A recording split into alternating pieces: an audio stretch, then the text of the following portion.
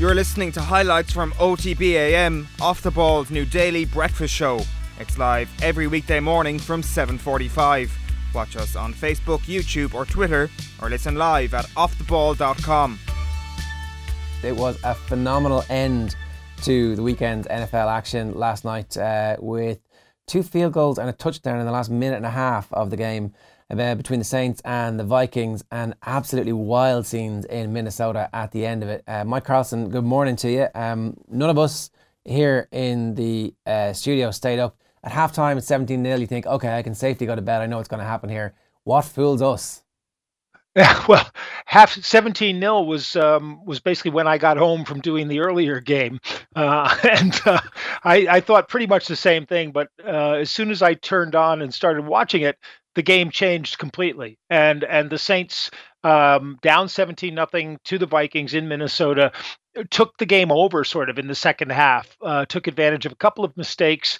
Drew Brees, as he had done the week before, was amazingly efficient on offense. They sort of inexorably worked their way back, eventually took the lead on a field goal. Took the lead. The Vikings came back and their offense was stalling. It actually looked like the Saints were the better defensive team in the second half. They got a 53-yard field goal from their kicker to go ahead.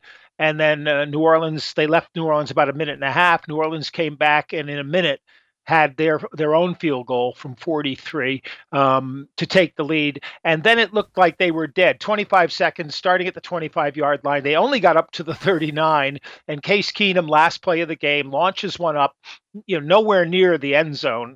He doesn't have that kind of arm. But Stephon Diggs goes up to catch it.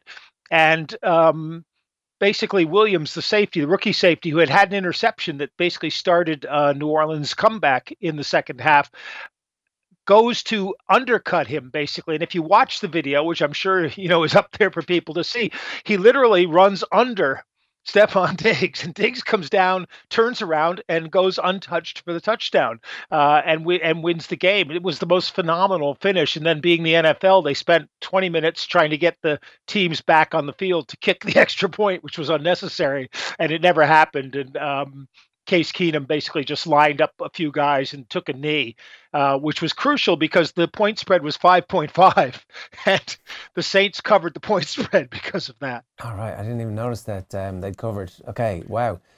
So like billions of dollars riding on whether or not they kick the extra point, yes. And then he decides to kneel because there's no risk of if they kick the extra point and it gets blocked. It's only 2 points, isn't it, for the Saints? It is. Yeah. Okay, so there was no risk of them actually losing the game at that point. But so let's talk about, there's a bunch of different things to talk about off the back of this, particularly Case Keenum. When the pre-match announcement was made, they decided that Teddy Bridgewater wasn't going to be the backup quarterback, and I thought, oh, this is interesting. Maybe they've actually decided that if Keenum is in any way not good, that they might pull him from the game. And they got out to such a good start that it was never really an issue. But for a period in the second half, there might have been some doubt. And maybe, just maybe, Sam Bradford might have been in the minds of the coaches. It was in my mind as well, because the interception he threw to Marcus Williams was such a bad decision. He was under pressure. He was falling backwards. He just tossed the ball up in the air in basically the same kind of spot where the touchdown came. But to do that would be such a dangerous thing, both to the team and both to Keenum. If you had to go back to him and let him play again, that I can understand, sticking with the guy who got you there. And as it turned out, fluke or not, it got them beyond. And of course, the backstory of this is that all 3 of Minnesota's quarterbacks are out of contract this year. So they're going to have a difficult decision to make as to which 1 or 2 of the 3 that they bring back. Is Case Keenum the real deal now?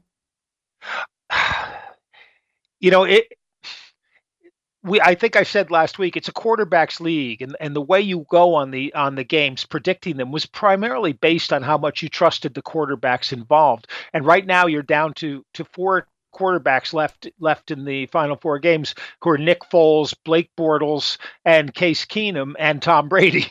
And Keenum was a journeyman basically. He's had a really good season on a team with a really good defense and a really good line. His receivers Adam Thielen made a tremendous play that set up the field goal that put them ahead. So he's the kind of guy in the NFL traditionally you're always going to want to try to improve on. You're probably never going to be happy with him as your starter. And whether it's because he's a smallish guy and the way he looks, or he doesn't have the huge arm or whatever, it's going to be a fascinating decision for them to make, whether they try to, keep 2 of the 3 guys, who becomes the number 1 if they try to have a battle. And of course, they're probably going to lose their offensive coordinator, to a head coaching job somewhere, Pat Shurmur. I want to pick you up on that point on the quarterbacks there, because obviously Tom Brady is head and shoulders and knees above everybody else, it seems, in the quarterback rankings at the moment of the 4 remaining teams. But at the same time, it seems if one team is going to stop them, it's going to be the Vikings because of that potential home field advantage in the Super Bowl.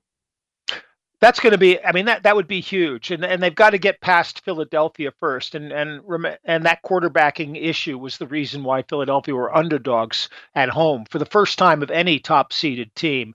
And they match up. They're very similar, Minnesota and Philadelphia, kind of, good but not great offense, especially with Nick Foles running it, and really strong defenses. So either of those teams are probably going to be. In fact, all 3 of these teams, depending on how you rank defenses, these are probably the 3 best defenses in the league, plus New England, who are by some metrics the best offense in the league. So it's going to be a tough haul for New England, and it'll be a real challenge coaching-wise to see if they can continue to win games with a defense that, if you look at the statistics, is last or second to last in the league. But if you look at the results, including sort of points allowed, are actually quite close to the top. They and the Eagles had virtually the same statistics in terms of points allowed and points scored this season. But that was the Eagles with Carson Wentz in terms of points scoring, not Nick Foles. Just to talk a bit about Nick Foles. Foles was awful, particularly in that first quarter. He was throwing balls, couldn't throw screen passes, was like throwing it off his receivers. And then suddenly seemed to find a bit of a groove, particularly in that second half, where he started to find receivers and started to complete third down passes and look like a serviceable NFL quarterback. How did that happen? He is a serviceable NFL quarterback. He's got limitations. The main one of which is that he's kind of slow. The time between seeing and then getting rid of the ball is long. What they did was go back to elements of Brian Kelly's offense, their previous coach, and they were using something that's called a read pass option. Kelly did this at the University of Oregon, and his quarterbacks were primarily runners first, including Marcus Mariota. What was happening was they were giving him a very easy decision to make.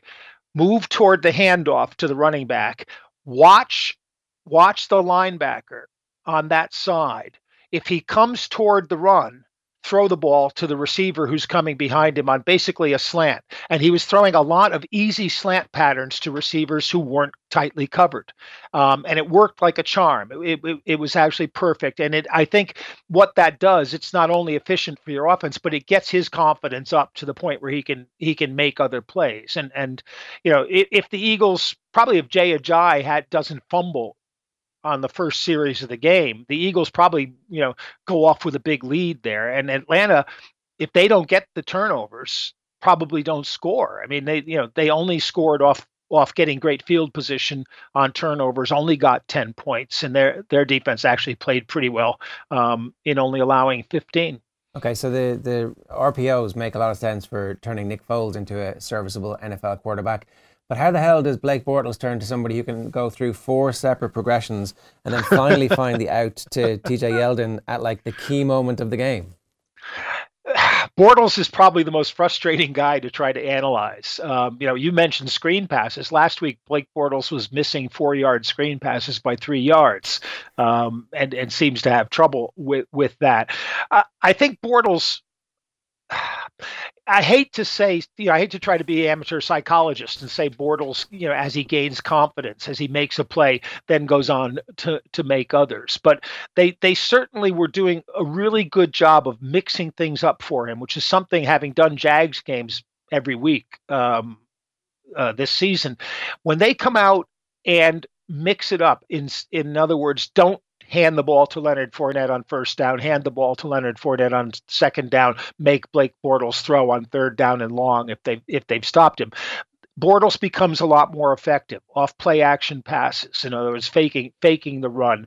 He was running himself a little bit, which is what he did last week and was very successful for them. He still didn't have a great game, in terms of statistics and all, but he did what they needed him to do. And again, the Jacksonville defense provided one touchdown, set up another one, and that's what Jacksonville is a defense first team. And the last touchdown of the game for them, to Tommy Bohannon, where they run Bohannon as the lead blocker into the line, fake the handoff to Fournette, and Bohannon just run straight through the middle of the field. Nobody's gone with him because everybody assumes it's going to be a run, and he just threw the ball, and Bohannon made the catch. I just thought that was my favorite play of the weekend, really. Yeah, I think we need to be open to the possibility here that Blake Bortles is the greatest NFL quarterback to ever play the game. But if we look at the Patriots on Saturday night, they sacked Marcus Mariota 8 times. It was a playoff record for Patriots. Is that to do with more the Titans' O-line? Do Jacksonville have a better O-line, or is it something that they should be seriously worried about, that this Pats offensive line, or defensive line I should say, can actually really kill Bortles and he won't even get the chance to prove that he is the greatest quarterback in the league? No, that was purely situational. The Titans were in such a hole that they were having to pass, and the Patriots knew it. They came out in the first half determined to stop Derrick Henry from beating them. Tennessee was going to have to beat them through the air, and for a while it looked like the Titans could do it. They got a couple of, what would you say, 50-50 calls went against them. And then the Patriots went off to a 21-7 lead, and somebody called me up and said, well, 21-7, it was 21-3 last week and the Titans won. I said, yeah, but that was against the Chiefs, not the Patriots. The Patriots aren't going to let them get back in the game. So Jacksonville's offensive line played really well against Pittsburgh, and strangely enough, in a game with such a high score, which I was telling everyone to take the under of the points, which I think was 41, and they wound up scoring 87 between them.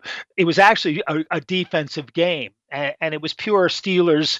What you see is what you get. They're big time players, made big plays, but they also failed a couple of times play calling wise. They got 2 touchdowns on 4th and long, 4th and 9, 4th and 11, to a pair of 43-yard touchdown passes, which is absolutely insane when you think of it. But they couldn't convert 4th and less than a yard, which really hurt them. And I think the Patriots against the Jags it's going to be a lot like the Patriots against the Titans, because I think they will concentrate on taking Leonard Fournette out of the game and trying to make Blake Bortles beat them, just like they did last week, making Mariota beat him. The problem is that the Jacksonville defense is a lot better than the Tennessee defense, and how they decide to play New England is going to be fascinating, especially since Tom Coughlin is in charge of football for the Jags. And Coughlin, of course, has beaten Bill Belichick twice in Super Bowls head to head, and seems to have his number in that sense. I think when he was head coach of the Jags, he beat the Patriots in the championship game as well. Is that right? Back in the 90s? They lost that championship game in 2007, but it was like a 35-32 loss. And it was sort of one of those, it was a week 17 game that both teams played for real. And the take that the Giants had coming off of that was that we can play with these guys. They were lucky to beat us. It was very similar. If New England had met Pittsburgh, that game between the two of them in week 16, where Pittsburgh lost on the Juju Smith-Schuster touchdown that wasn't a touchdown. What both teams took away from that was that either team could win that game. And I think that's what the Giants, talking to OC, that's certainly what the Giants took away from the game. Like this new rig? Yeah. My audio must be a lot better now. Yeah, vastly improved. And plus, I get to play like airplane pilot once you guys are gone. We should get you a little controller. That can be our next. Yeah, it'd be great. But yeah, I was looking at the if you look at the the standard stats, the Patriots are first in yards, and they're tied for second in points with the Eagles, but they're 29th in yards allowed. And if you look at the kind of advanced stats like Football Outsiders DVOA, the Patriots are first in offense and next to last in defense. And everybody else is sort of, the Jags are 1 in defense, the Vikings are 2, the Eagles are 5.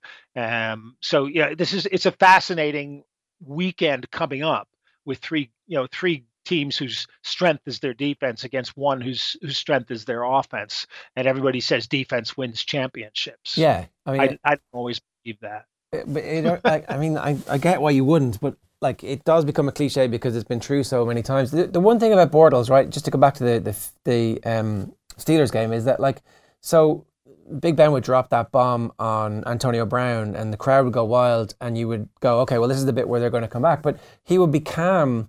Bortles would be calm on the next series and would like drop a bomb on Keelan Cole at one point for 45 yards. You're like, holy moly. Like, that's not what I expected him to be able to do, that level of confidence and execution. You and 55 million other people who were watching the game, including people from Jacksonville, who I think were surprised. When you looked at the receiving statistics, I'm looking at it right now. Marquise Lee and TJ Yeldon, the running back, each had 3 catches, and Fournette had 2. And nobody else on the team had more than 1 catch, but they were all kind of big catches, like you said, to Cole. There was one to Koyak, the tight end. There was one early in the game to O'Shaughnessy, the other tight end. It was like they couldn't put together. They were grabbing what Pittsburgh was going to give them, and Bortles was finding that. It was a great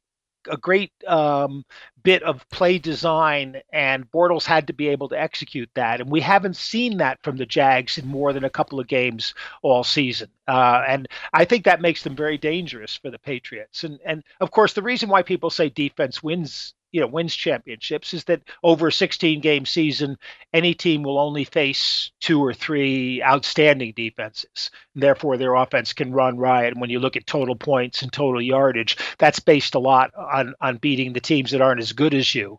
But when you play the really good defenses, it puts more of a test on that offense. And only really great offenses can kind of rise to that. I think, given the level of experience that the Patriots have, that makes them the favourites from this point forward, taking all things into consideration, right?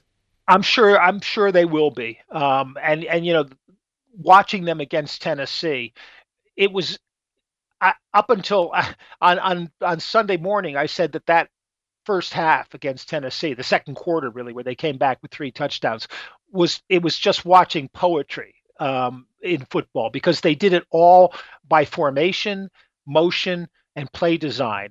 None of it was kind of pounding it down your throat, or letting your guys run and finding them like Roethlisberger was doing. All of it was lining up in a formation, Brady looking at it and seeing where the matchup was going to be, and getting the matchup they wanted most of the time, to free Rob Gronkowski in single coverage, where it's very hard to cover him with one guy. Free Chris Hogan, who's been out for 8 weeks, for the only pass he caught for a touchdown. It was just beautiful to watch.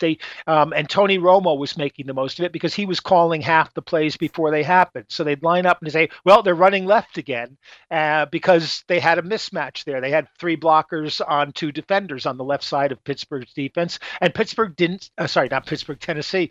And Tennessee didn't seem to be able to adjust. And I said Pittsburgh because it was Dick LeBeau, who used to be the Pittsburgh coordinator, who's Tennessee's coordinator, is sitting there. And I just thought, this is fantastic football. And I think how much regardless of the line, how much faith you have in the Patriots is partly Tom Brady, but mostly it's how much faith you have in their ability to coach and scheme, both offensively and defensively, to be able to take those other 3 teams out of their games. And that's what New England, they want to try to make you play left-handed when you're a right-handed team. One last question about the Patriots. American football is this weird situation where you can go and get a new job while you're still in your current job, and everybody knows that you're going to take that new job, but you still have the biggest games of your career on the line. As far as I know, it's really the only situation in world sport that I can think of where that happens in such a public fashion anyway.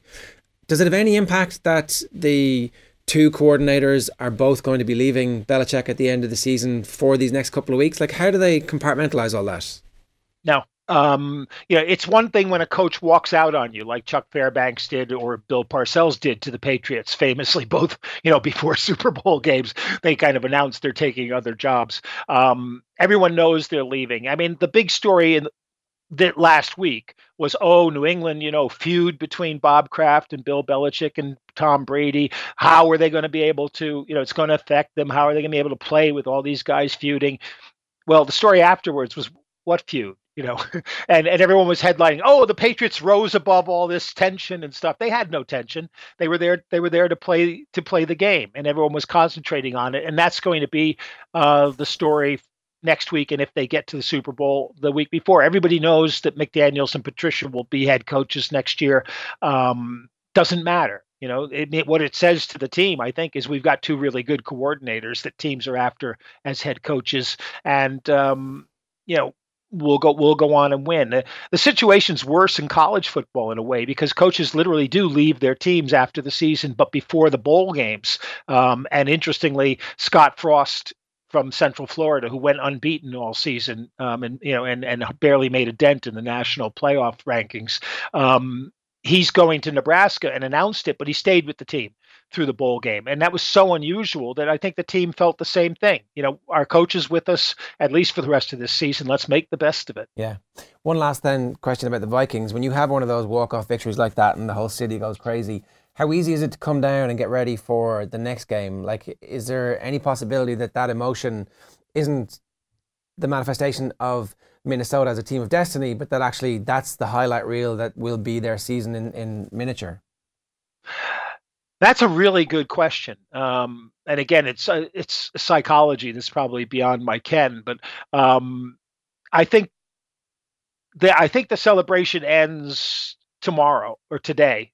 They go in and watch film today. They probably get Tuesday off, and then they start practicing again. They've got to travel to Philadelphia. I think they'll be more concerned with the things they couldn't do against the Saints. And the biggest one of those was protect Case Keenum. And Philadelphia is going to be a bigger challenge than the Saints offensive line was. They had a sub tackle in on the right side, and that hurt them a lot. But basically Keenum was under pressure most of that second half. And that's the main thing I think they're going to have to clean up. And then just finally on that, has the ghost of Blair Walsh finally been exorcised from Minnesota? That's a great one, and that was in everybody's mind. Not only, and the TV people ran a little clip of Walsh and Gary Anderson, who hadn't missed a field goal all year and then missed one in a championship game against Atlanta. I think Forbath kicking that 53-yarder was just incredible. You get into position to give him a chance. Well, 53 is a long shot for almost every kicker, and I don't think they'll have to worry about that. But of course, if he misses a kick, you'll hear it again next week. Those kind of things are only as good as your last kick or your last game. Mike, great stuff. Thanks a million. Have a great morning.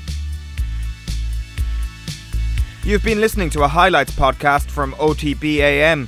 If you want to watch us live, we're on Facebook, Twitter and YouTube every morning from 7:45 a.m.